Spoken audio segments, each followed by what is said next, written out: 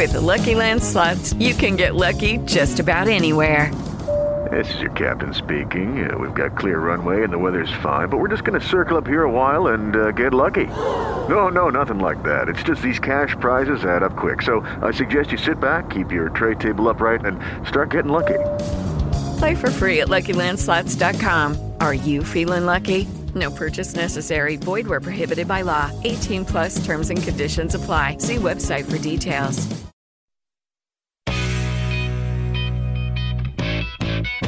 This is An Economy of One, your beacon guiding you through the turbulent waters of the political economy. It's life, liberty, and the pursuit of self-reliance. An Economy of One with Gary Rathbun. Greetings and welcome again to An Economy of One. I am your host, Gary Rathbun. Our website, economyofone.com, and economyofone.com, as is our Facebook, An Economy of One. Amazon buying Whole Foods. Now, this is interesting to me, more so as an outside observer of companies like Amazon and what they do, and trying to figure out what Jeff Bezos is thinking. In my mind, there's no question he's a savant. He's a genius. But it was an interesting acquisition.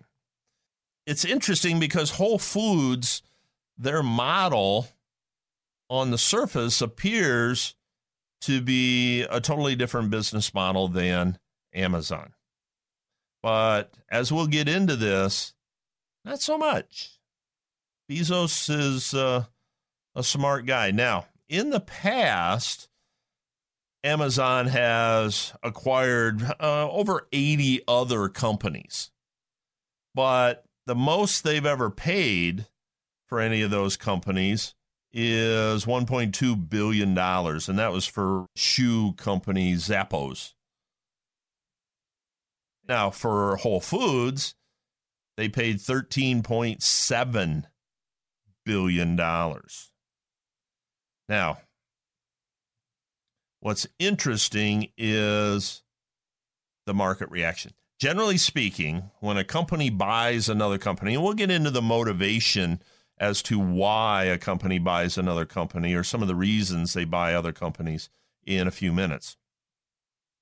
But when a company buys another company, they generally pay a premium over the current share price. Now, there's a couple reasons they do that. One is they need the current shareholders' approval. So they're buying votes. So companies will pay a premium partially to get the existing shareholders to approve the transaction. Another reason they pay a premium is to eliminate other bidders. How many times have we seen it, both publicly and privately? I mean, you and I have been to estate sales and auctions and that kind of stuff. And if you see somebody bidding on something, if you know that person or something about them or something like that, it raises your confidence level as to what something is worth. So if Bezos is willing to buy Whole Foods and he just offered the day's closing price of the stock, somebody's going to say, hey, wait a minute. He knows something. It's worth more than what he's paying. I'm going to bid against him. I'm going to get in the game and muck it up. So they will pay to get shareholder approval quickly. They will pay a premium to eliminate some of the bidders. Now, the market, if the market exists, if there's an attitude out there of the market looked at that and said, whoa, geez, if Bezos is willing to buy Whole Foods, Bezos doesn't care how long he goes before he makes money. This is going to hurt the big players.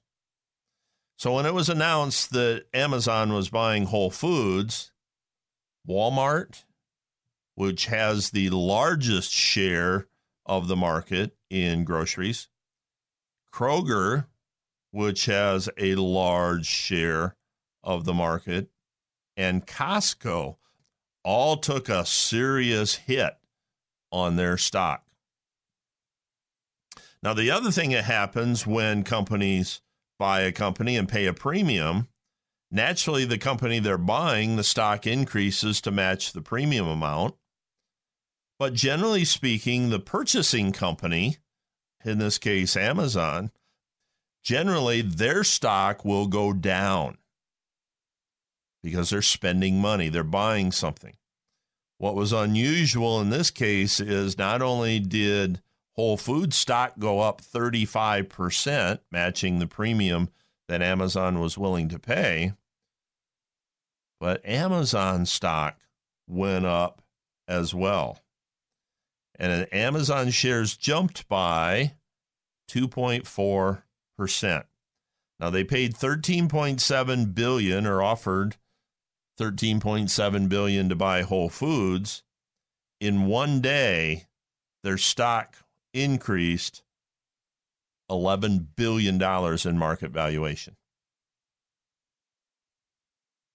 So essentially washed it out. They essentially buying the company for a couple $1 billion last Friday. Now, it's been a couple more days, and I'm sure they've made that price back. Now, 70 to 90% of acquisitions like this fail. And the idea, one of the reasons that companies buy companies is to try to create some economies of scale.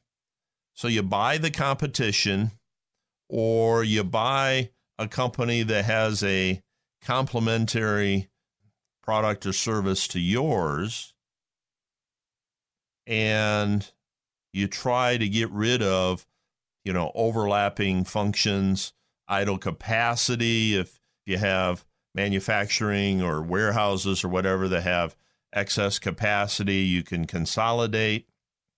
You can consolidate geographically. You can expand geographically. You can get product market extension. And we're going to talk about these in a couple minutes here. This kind of stuff fascinates me. I hope you pick up on that. But it's fun to look at something like this because Amazon is interesting. They built their company with no brick and mortar bookstores and dominate the market. So what do? They put together brick and mortar bookstores. Fascinating how he does things. So, okay, mergers and acquisitions. I told you about the economies of scale, the geographical roll-ups, the product market extensions, those kind of things. Sometimes they look really good on paper, and they don't work real well in real life. Pepsi-Cola is one of those. Pepsi-Cola bought Frito-Lay. Perfect match. Direct store delivery logistics that Pepsi had and honed over the years worked perfect for Frito-Lay. So they decided to acquire Quaker Oats. And that traditional warehouse delivery method that Pepsi had that translated so well to Frito-Lay did not work well with Quaker. And consequently, the acquisition didn't meet their financial expectations. Now, the most interesting M&A merger is investing in a business model that is yet to happen. Walmart buying Jet.com for $3 billion last year. Unilever bought Dollar Shave Club. Paid $1 billion for it. Now, Dollar Shave Club's got an interesting story, but Unilever bought them because they saw the writing on the wall. Dollar Shave Club didn't make a lot of money, if any. General Motors spent $500 million on Lyft. So another reason for mergers and acquisitions is buying these startups. They have growth potential, but they haven't made any money yet. So if you got the cash to spare, you can take a chance on some of these, and some of them will hit. Many of them won't.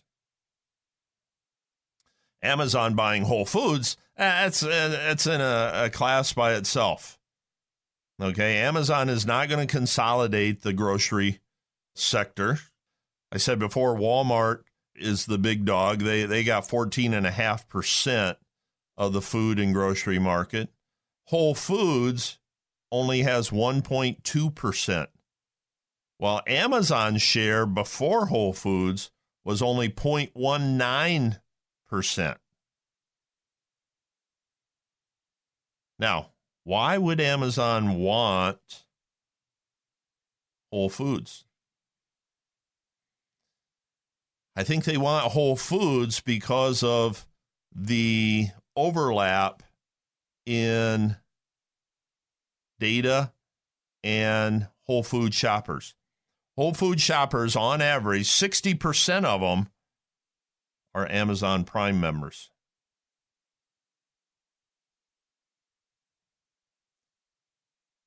You know, Amazon has this setup where you can buy food, you know, basics, bread, cheese, milk, anyway, just as you would any other store. But there's no checkout lines. You walk in, you pick up what you want, you walk out. Now, they have a patent from 2014 that combines embedded sensors, machine learning, and artificial intelligence so they can identify shoppers and their grocery items and stuff. So you walk in, you pick it up, you walk out, you get charged for it. It's one-click ordering, brick and mortar style. Are they going to do that with Whole Foods? I don't know. One thing I do know is Bezos is smart enough that he's not going to screw up the brand of Whole Foods. Whole Foods has a brand. People go there not to save money. They go there for organic stuff, humanely treated animals and chickens and no antibiotics and all that kind of stuff that people will pay a premium for. They've got 456 store locations across the U.S., Canada, and Great Britain. Most of their clientele is affluent. And Bezos has a great line that he repeats over and over and over, and he's repeated it for 20 years. It remains day one. We've never seen a deal quite like Amazon buying Whole Foods. I'm very interested in this because I don't have no idea where he's going to take it. He's 3 steps ahead of the rest of us, but it's going to be interesting. Can you imagine talking to Alexa, saying what food you want, and then it shows up at your door? I mean, this is interesting. This is interesting. So he'll have curbside pickup services and web store presentations and all of that kind of stuff. But I wanted to spend a little time on this because there's some interesting economic lessons to be learned from this acquisition. An Economy of One with Gary Rathbun.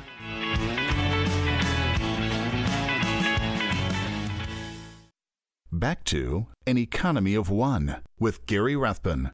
As long as we're talking about Amazon, there's another aspect to Amazon I wanted to touch on, and that is when Amazon announced it was going to buy Whole Foods, the stock market moved kind of strangely. And what I mean by that is while Amazon and Whole Foods stock went up, its competitors went down, but the rest of the market did nothing.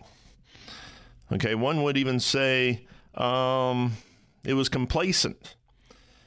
I was reading an article written in the Wall Street Journal by a good guy I know called Greg Ip that said maybe it's not complacency, maybe it's stagnation. What he's implying is we need companies like Amazon to disrupt things in the economy. And I don't mean disrupt in a negative way. I mean disruption through innovation, through different types of marketing, through different visions of how things should happen. He compares that action by Amazon to General Electric. Now, I've been around a long time, and a long time ago, we used to think of General Electric essentially as a mutual fund in itself. GE was very diverse. It was in all sectors of the market. It led many of those sectors. You know, back in my day, it was Jack Welch that headed up GE, and Jeffrey Immelt just recently announced that he was going to step down as CEO of GE after 16 years. But GE in recent history just hasn't had the growth. Now, part of it is they're huge. They're big, and Amazon's getting big, and then that's something you need to be concerned about at some point in the future, I'm sure. But GE is big, and it's almost so big that no matter what it doesn't affect its growth very much.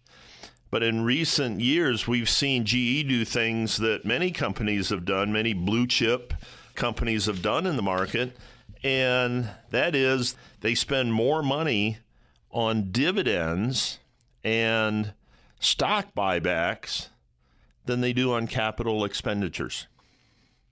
You can't grow a company by giving all your money back in dividends and stock buyback rather than innovation and capital expenditures. The unique thing with Amazon, as I've said, they're not really concerned about free cash flow. They're concerned about cutting edge technology, cutting edge marketing, making their stockholders happy, as well as all the people that use their products. So that's their main drive. The day will come, I think, where Amazon may be too big to take advantage of some of the things they can buy.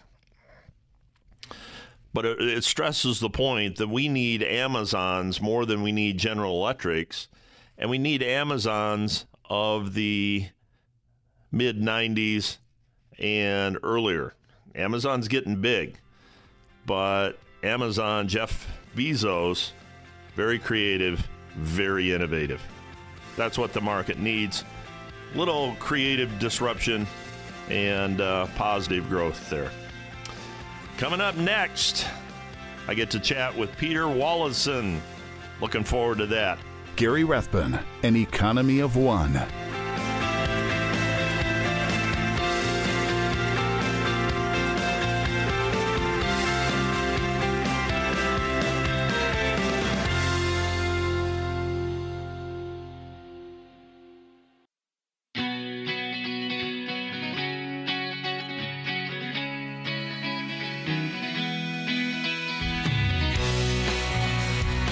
Back to An Economy of One with Gary Rathbun. Joining me now is Peter J. Wallison. He's a senior fellow at the American Enterprise Institute and co-director of AEI's program on financial policy studies, where he researches banking, insurance, and securities regulation. As general counsel of the U.S. Treasury Department, he had a significant role in the development of the Reagan administration's proposals for deregulation of the financial services industry. He also served as White House counsel to President Ronald Reagan. Peter, welcome back to An Economy of One. Well, wonderful to be with you. Thanks. I appreciate you taking the time with us today. A couple things I wanted to chat with. First of all, you recently wrote a column talking about the Choice Act, and one of the banes of my existence for several years now has been Dodd-Frank. And now the Choice Act is that a counter to Dodd-Frank? Does it really make some progress here? Oh, it makes tremendous progress. It's a huge advance. its prospects in the Senate are not great for reasons we can talk about, but the Choice Act it's not quite a repeal of the Dodd-Frank Act, but it eliminates most of the major problems that the Dodd-Frank Act creates. Now, let's step back just a minute, or just a little bit, on the Dodd-Frank and why was Dodd-Frank created. And I've noticed in your column, and I also read your testimony in Congress, it was completely unnecessary in your opinion. So why was it created, and why was it unnecessary? Well, it was unnecessary because the Congress completely misdiagnosed, probably deliberately, but completely misdiagnosed the causes of the 2008 financial crisis. The Congress came into office. Barney Frank, who was the most important member of the House and chairman of the House Financial Services Committee at that point, said, we are going to enact a new deal as a result of this financial crisis, which meant they were going to put much more regulation on the financial system, and they were going to do that because their diagnosis of the financial crisis was that it was caused by risky activities and greed by the banking and financial system. But in fact, the financial crisis was caused by government housing policy that Barney Frank and many, many others had been supporting for many years. And that housing policy reduced the underwriting standards that were used in the U.S. housing finance system so that by the year 2008, just before the financial crisis, more than half of all mortgages in the United States were subprime mortgages. And of those, 76% were on the books of government agencies like the two great mortgage companies, Fannie Mae and Freddie Mac. So that proves without any doubt that that the government created the demand for these subprime and very weak mortgages. And when they failed, we had a financial crisis. Now that goes clear back to 1992, doesn't it? Didn't it start back then as far as the quotas and Fannie Mae and Freddie Mac getting instructions on what type of loans they should accept and what percentages and stuff? I mean, doesn't that go back a long ways? Yes, it really does. In 1992, that's when Congress adopted something called the Affordable Housing Goals. And the goals required that Fannie Mae and Freddie Mac, that were basically the major players in the housing finance market in the United States, that any time they bought mortgages, they didn't make mortgages themselves, they bought these mortgages from banks and other originators. Whenever they bought mortgages, initially 30% of all those mortgages had to be made to people who were at or below the median income in the places where they lived. Then the authority to increase those quotas was given to the Department of Housing and Urban Development, HUD, and they began to increase those quotas very aggressively so that by the year 2008, more than 50% of all mortgages that were bought by Fannie and Freddie had to be made to people who were at or below median income. You cannot find prime, good quality mortgages to fill your quotas when you have to buy mortgages from people below median income. It's just obvious. And so what Fannie and Freddie had to do was to reduce their underwriting standards, and that caused the entire market in the United States to reduce its underwriting standards so that we had this enormous housing bubble with enormous numbers of poor quality subprime mortgages coming into the market. And when that bubble grew to mammoth proportions by 2007, it began to deflate. And that is what caused the crisis, because these mortgages were held by banks and other financial institutions, as well as by Fannie Mae and Freddie Mac. And the banks and others who were holding these mortgages became, in many cases, very weak. Mm-hmm. And so the market began to worry about their solvency, and that's what caused the huge downdraft in our economy in 2008. Now, with Fannie Mae and Freddie Mac lowering those standards, it used to be, when I was growing up, it was very common to have 20% down. That was kind of the standard. Then it went to 10, then it went to 3, then it went to 0% Right. down. Does that the banks aren't totally blameless and all that. That just kind of lowered the standards for everybody to write those mortgages, didn't it?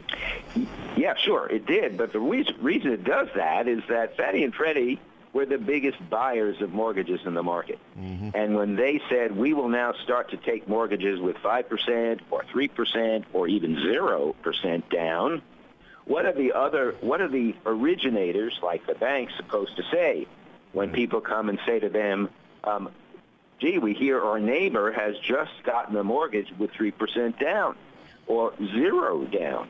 So the bank can say, okay, well, we won't make those mortgages. On the other hand, the bank knows that if they did make such a mortgage, they could sell it to Fannie and Freddie because that's what Fannie and Freddie was willing to buy.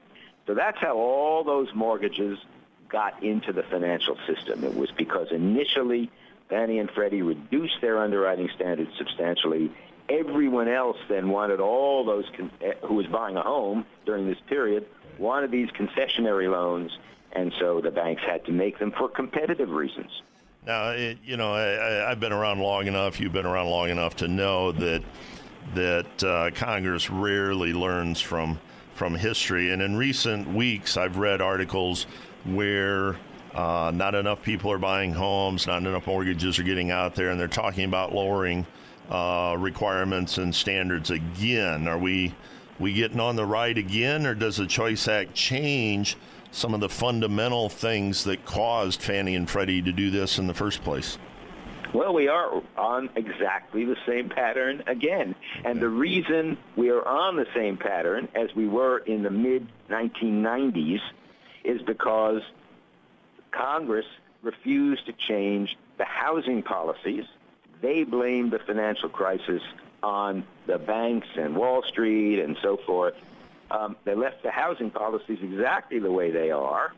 And again, Fannie Mae and Freddie Mac, now under the control of the government because they became insolvent in 2008, Fannie and Freddie, again, are making very concessionary mortgages with very low down payments, and that is putting great upward pressure on housing prices. It's very easy to understand how this occurs.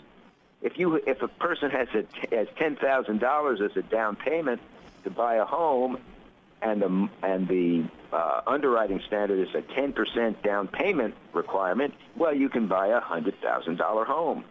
But if they reduce the underwriting standard to 5%, you can then buy a $200,000 home. And, of course, everyone wants to buy the $200,000 home instead of the $100,000 home, so they borrow more.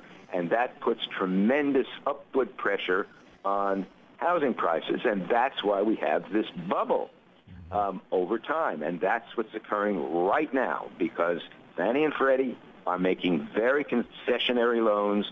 So is the Federal Housing Administration, another federal government agency. And those loans are forcing housing prices up. People who want to buy their first home are unable to afford the first home because housing prices are rising so fast. And we're on our way to another financial crisis unless we get our hands around government housing policy. We are not doing that. Because Congress is now protecting the original housing policy. It's the Democrats in Congress, especially in the Senate, where they have the power to prevent a vote on any kind of repeal. They are protecting that policy, that housing policy, by focusing entirely on the possibility that elements of the Dodd-Frank Act might be eliminated or modified as they would be when the Choice Act, passed by the House a couple of weeks ago, gets to the Senate for action. So what we really want here, what would be good for the country and to prevent another crisis, would be for the Choice Act to be adopted in the Senate and eliminate so many bad elements of the Dodd-Frank Act, which have been suppressing growth in the United States and also allowing this terrible housing financial system to flourish. Absolutely incredible. I got about a minute or so left with you today. Let's switch gears a little bit. I'd like to talk a little bit about the Comey case and yes. President Trump. You wrote a commentary recently that I read through, and I'm just almost at a loss for words at, I hate to use the word witch hunt, but my goodness, this seems totally unfair and absurd to President Trump. What's your thoughts on FBI Director, former FBI Director James Comey's testimony and the special prosecutor they're putting in there? Yeah, well, I'm really distressed, as you are, by what I'm seeing here. Everything negative about President Trump is leaked. Yeah. And since we don't have any leak that suggests that he or his campaign was really involved in any kind of collusion with Russia, it looks as though the president is completely innocent. And in fact, what he fired Comey for was refusing to say to the American people the president is not a target. On March 20 of this year, Comey made the announcement that the FBI had been investigating the president's campaign. But he had been telling the president quietly 3 times that you're not a target. And Trump kept saying to him, well, if I'm not a target, this is really interfering with what I'm trying to do. Would you please make an announcement to the American people that I am not a target of your investigation? Trump and Comey refused to do that. So Trump fired him. Now, President Trump has done a lot of things that he probably shouldn't do, too many of these tweets and so forth, but there is seriously no evidence yet in all these investigations that suggests that he or his campaign did any collusion with the Russians. So we are now going to go through an entirely long process in which a special a counsel at the Justice Department will investigate that and the firing of Comey and a lot of other issues. Probably completely unnecessary, but that's the way our system has come to be after all of the sensitivity in the media and all of the charges that have been released into the media and the way President Trump has reacted to some of those charges. So we're going to go through this process. I think at the end, based on what common sense would tell you, they will not find anything that would implicate the president, but it is going to be a long and difficult time for the country. We've been talking with Peter J. Wallison, a senior fellow at the American Enterprise Institute. Peter, as always, this is a true honor for me. I appreciate all your time and all your insight, and look forward to chatting with you again sometime soon. Well, I hope so. Coming up next, government subsidies that I'm having trouble deciding which side of the fence I'm on. We'll talk about that next. An Economy of One with Gary Rathbun.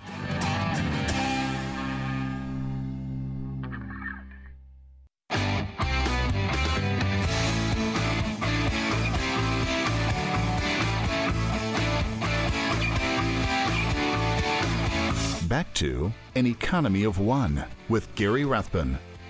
This week, a couple senators introduced some legislation called Eliminating Federal Tax Subsidies for Stadiums Act. And essentially what this boils down to is they want to get rid of the federal government essentially financing sports stadiums and for what they call multi-million, sometimes billion-dollar franchises.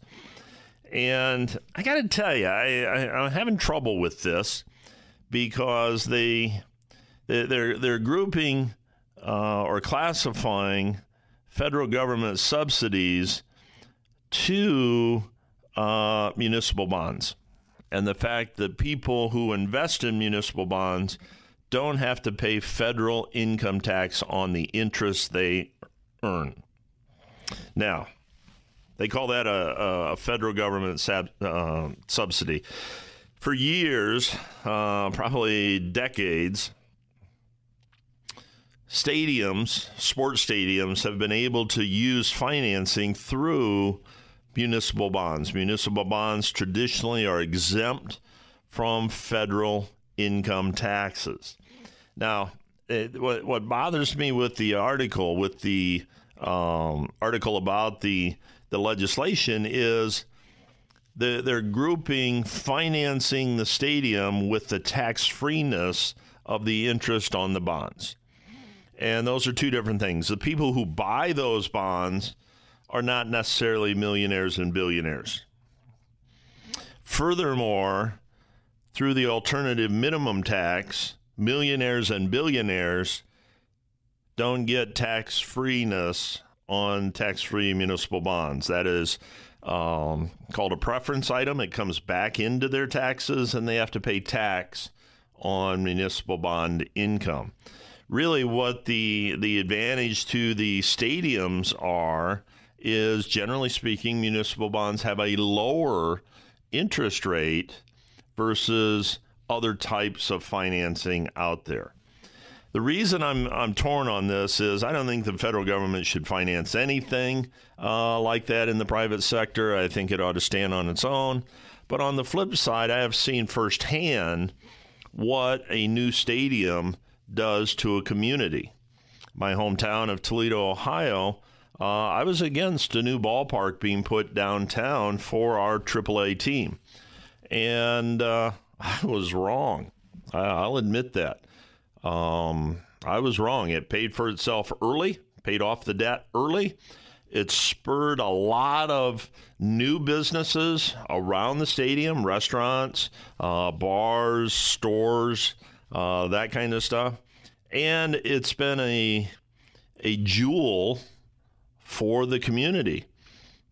And I would even venture to say another stadium was created in the city because of the Mud Hen Stadium.